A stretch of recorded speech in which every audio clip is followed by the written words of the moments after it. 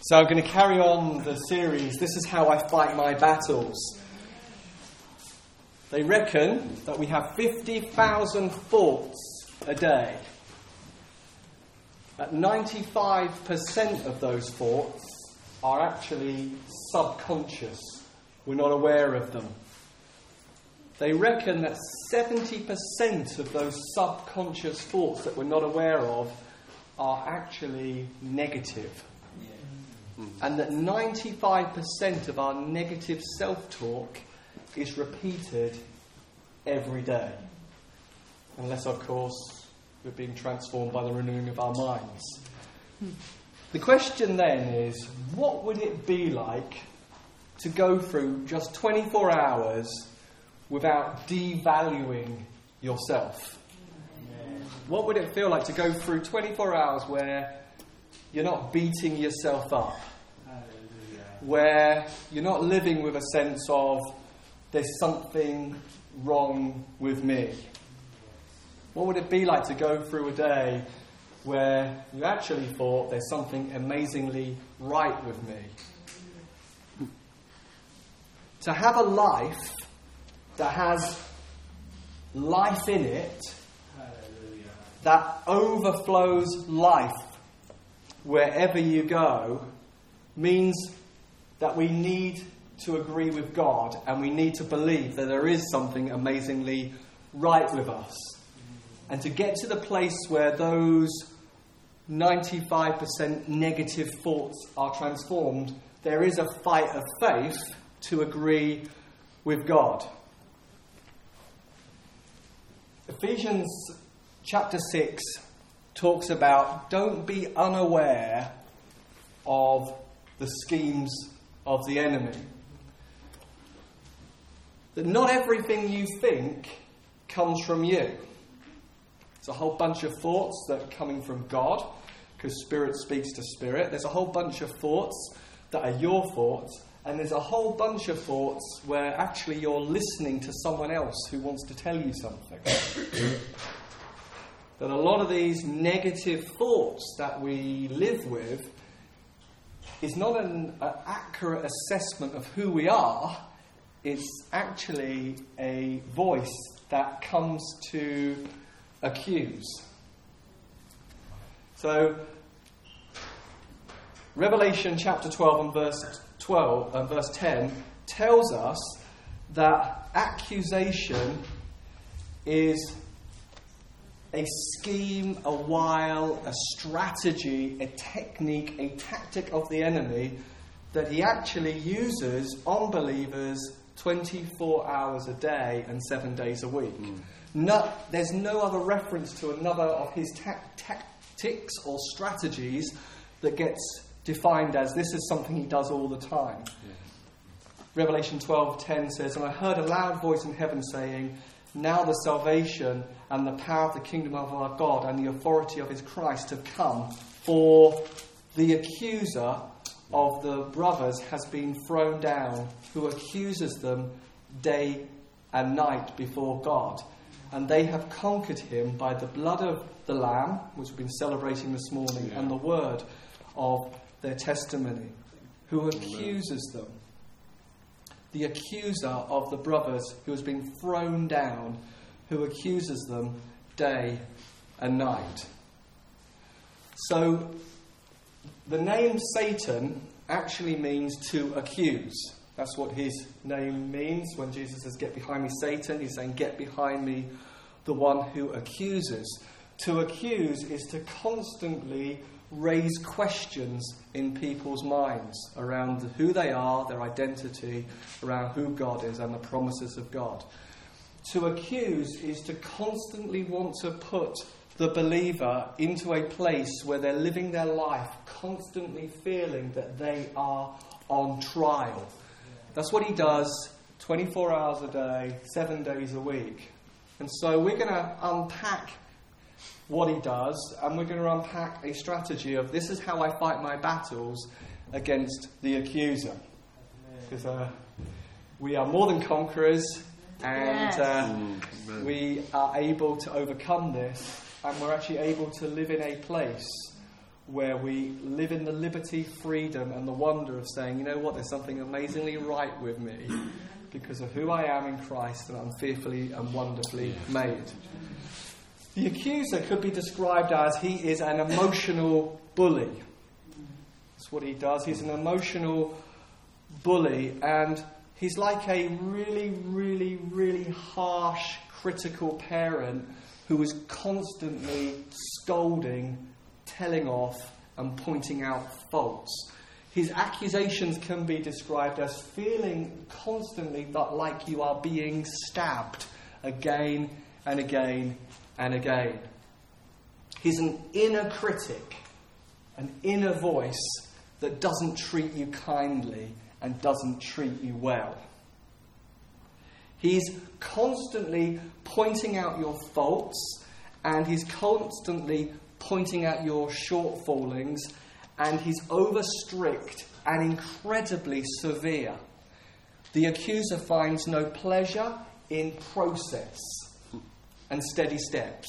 He finds no pleasure in those things and only wants absolute perfection. He does not celebrate, as it were, the toddler's first steps, but points out that by now you should be running.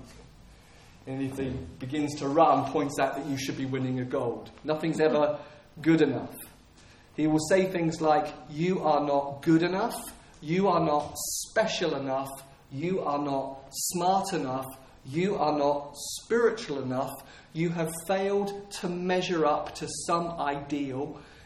He never ever speaks to improve you. He never ever speaks to mature you. He never ever tells you how to overcome your faults and what you can do. He only speaks to bring a stab, an accusation, to put you again on trial. That's the only thing he ever wants to do. Now, it's a valid question with God to ask, God, where do I need to grow? Where do I need to mature? It's a valid thing, like we were learning last week. I trust in the Lord with all your heart, and He's going to lead you. He's going to direct you. He's going to keep you on track. He's going to bring where He needs to the kindness of a rebuke, the kindness of discipline that causes us to grow, mature, and increase.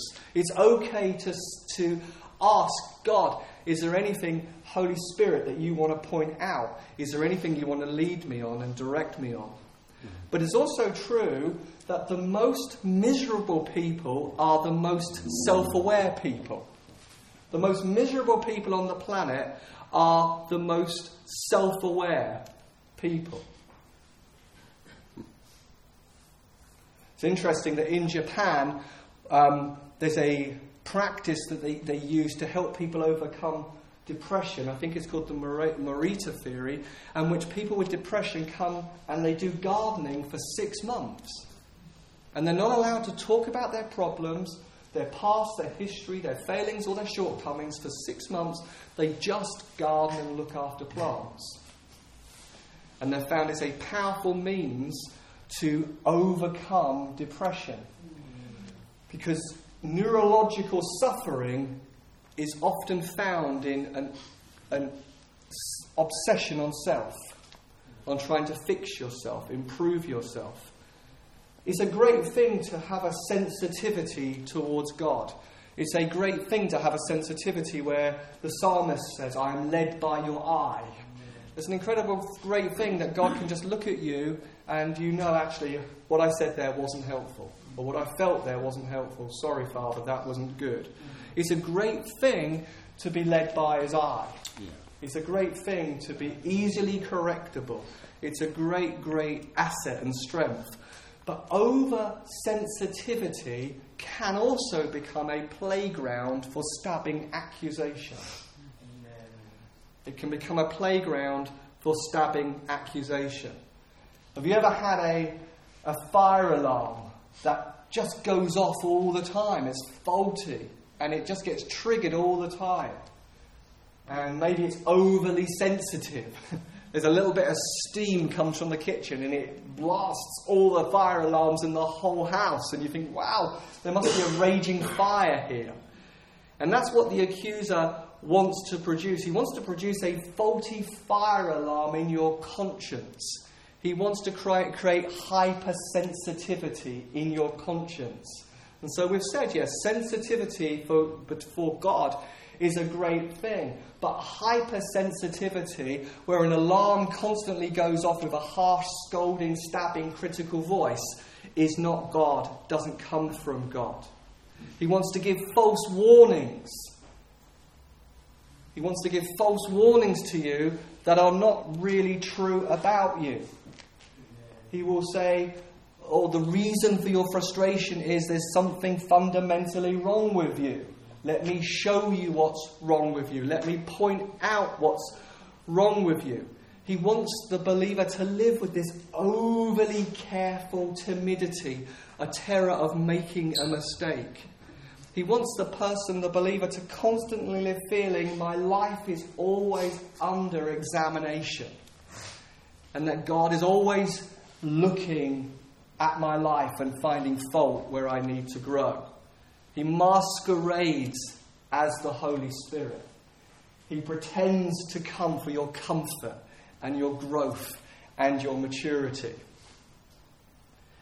He makes the believer constantly tense and alert and overly vigilant, constantly looking inwards, and often leaves people feeling heavy, confused, crushed, or despairing, because often his accusation is non-specific.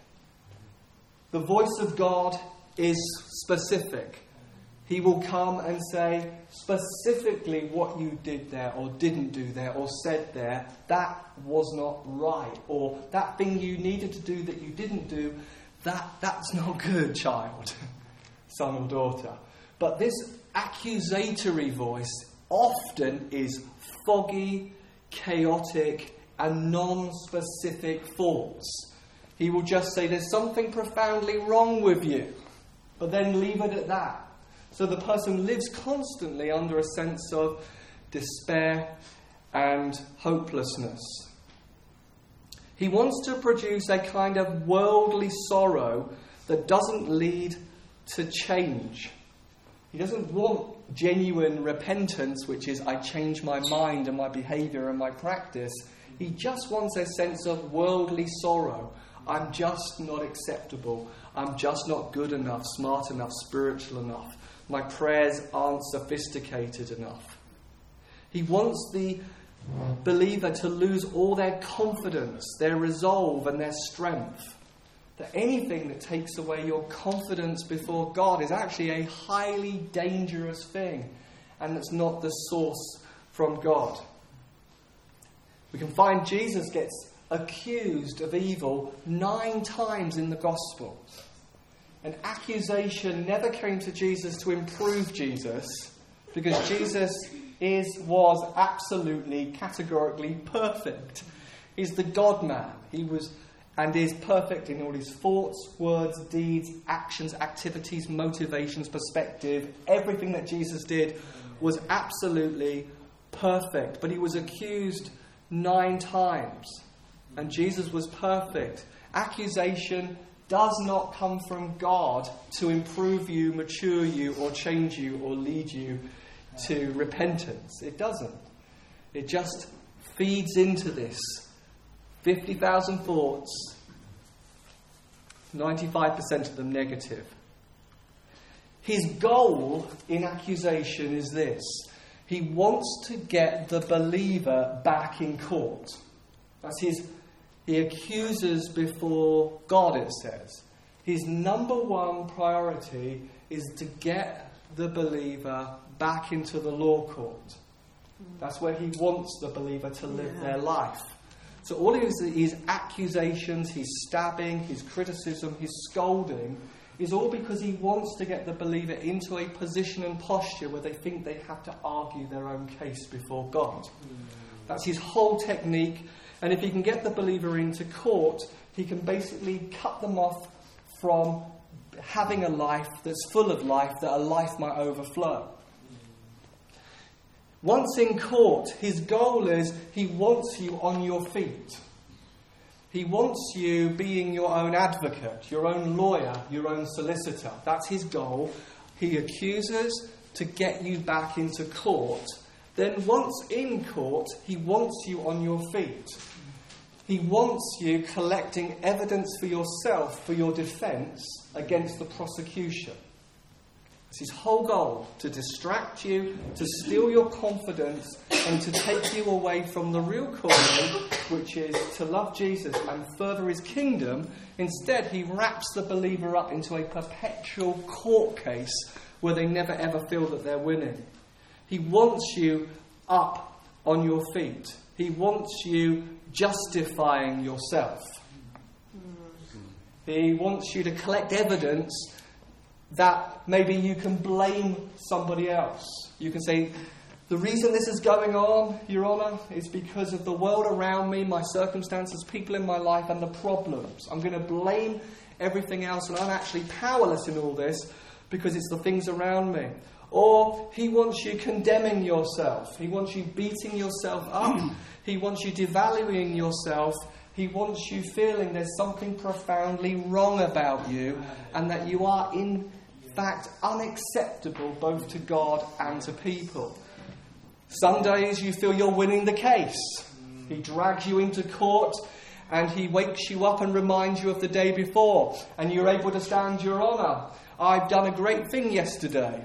I was radical in my finances and generosity and kindness, and I forgave. I'm not guilty today. And another day he comes and speaks and says, actually, I want to remind you of yesterday. I want to remind you of what you didn't do. What you didn't say. And then he'll say things like, I bet you're feeling good about yourself. Yeah, I'm feeling good about myself. I bet you're feeling proud about yourself. Yeah, I'm feeling proud. Got you. Got you on pride. Guilty.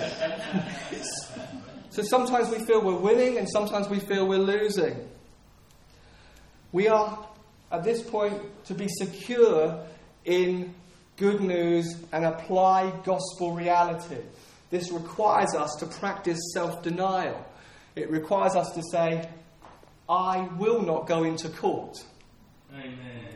He is a highly skilled prosecutor, and I can't beat him in a one-on-one prosecution. Hallelujah. Sometimes there are lies he speaks, sometimes he twists truth, sometimes he just tells the truth where we have failed. Sometimes he'll use scripture against us to condemn us and punish us. But our greatest weapon is the gospel, the blood of Jesus, the finished work of the cross. The fact that he went for us, as us, into that courtroom. That somebody did go into the courtroom for us. Somebody was accused for us of things he never did, thought, said. That Jesus went to a court where he was accused of awful, terrible things, and he was punished in our place. And so it's safe for us to say, I will not go back into court. I will not go to court because the court case has been adjourned and someone else was convicted and punished for me, as me, in my place. I don't have to justify myself because there is one who has been punished for me and that I've received his righteousness and his justification, and now I don't ever need to go back into court again. And so it's actually safe to dismiss all accusations and all self-justification. You can find that in 1 Corinthians 4:7, where Paul says, I don't really care about what you think, talking to the Corinthians. And then he says, actually, my conscience is clear, but you know what? It doesn't mean I've got everything right. And I don't really care what I think either. I only care what God thinks. I only look to have his opinion. So accusation, this is important, because one of the lies he'll say to you is, accusation is a safety mechanism from God. It's to lead you, guide you, direct you, and keep you on track.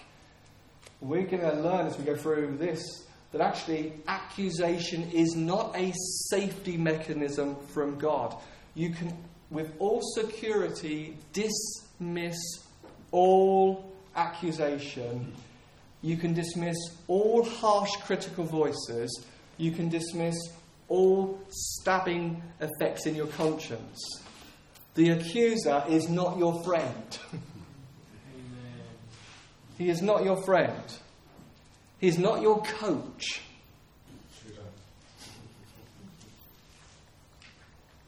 He's not your leader. He's not your comforter. He's not your teacher. He is not God. That's not God's voice. That's one of the great lies he's told the believer is the voice that you hear that is stabbing and scolding and harsh and critical and not kind. The lie, he says, is that's the Father. That's Holy Spirit, he lies and says. It's Holy Spirit who just wants to guard you, protect you. The accuser is an enemy spy. He's a double agent. He pretends he works for God, but actually he's a double agent who has another agenda. And his technique is to feed the believer false information and false intelligence and false identity. That's what he's doing all the time. He seeks to convince us that the root cause in your life is there's something always wrong with you.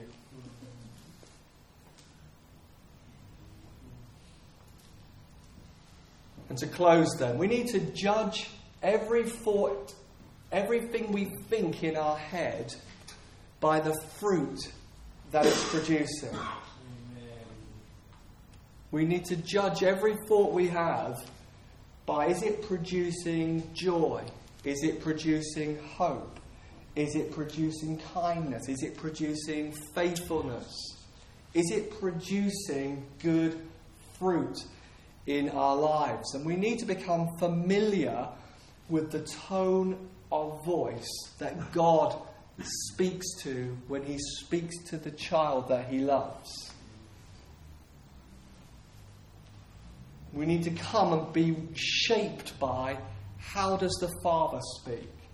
And maybe we've had parental voices in our lives or teachers in our life who are harsh, who are critical, who are scolding and stabbing. And we've then taken that and said that must be how God speaks. That he's never quite happy. He's always a little ticked off. He's always a bit frustrated. He always wants to scold me, criticize me, point out where I'm not doing well. That he's always unhappy with my progress. That's not the voice of God. That's not how God speaks. So there needs to be, at this point, a decision to say, I'm going to learn the voice and the tone of God. I'm going to say, that isn't how you are. You're clear, you're precise, you lovingly correct me, but you're not always dragging me back into court to accuse me and point out my failures. We need to repent of where we've believed the lie. That's how God speaks. Jesus said that when Satan speaks, he lies. He twists. He uses Scripture against us. He uses the Bible unlawfully.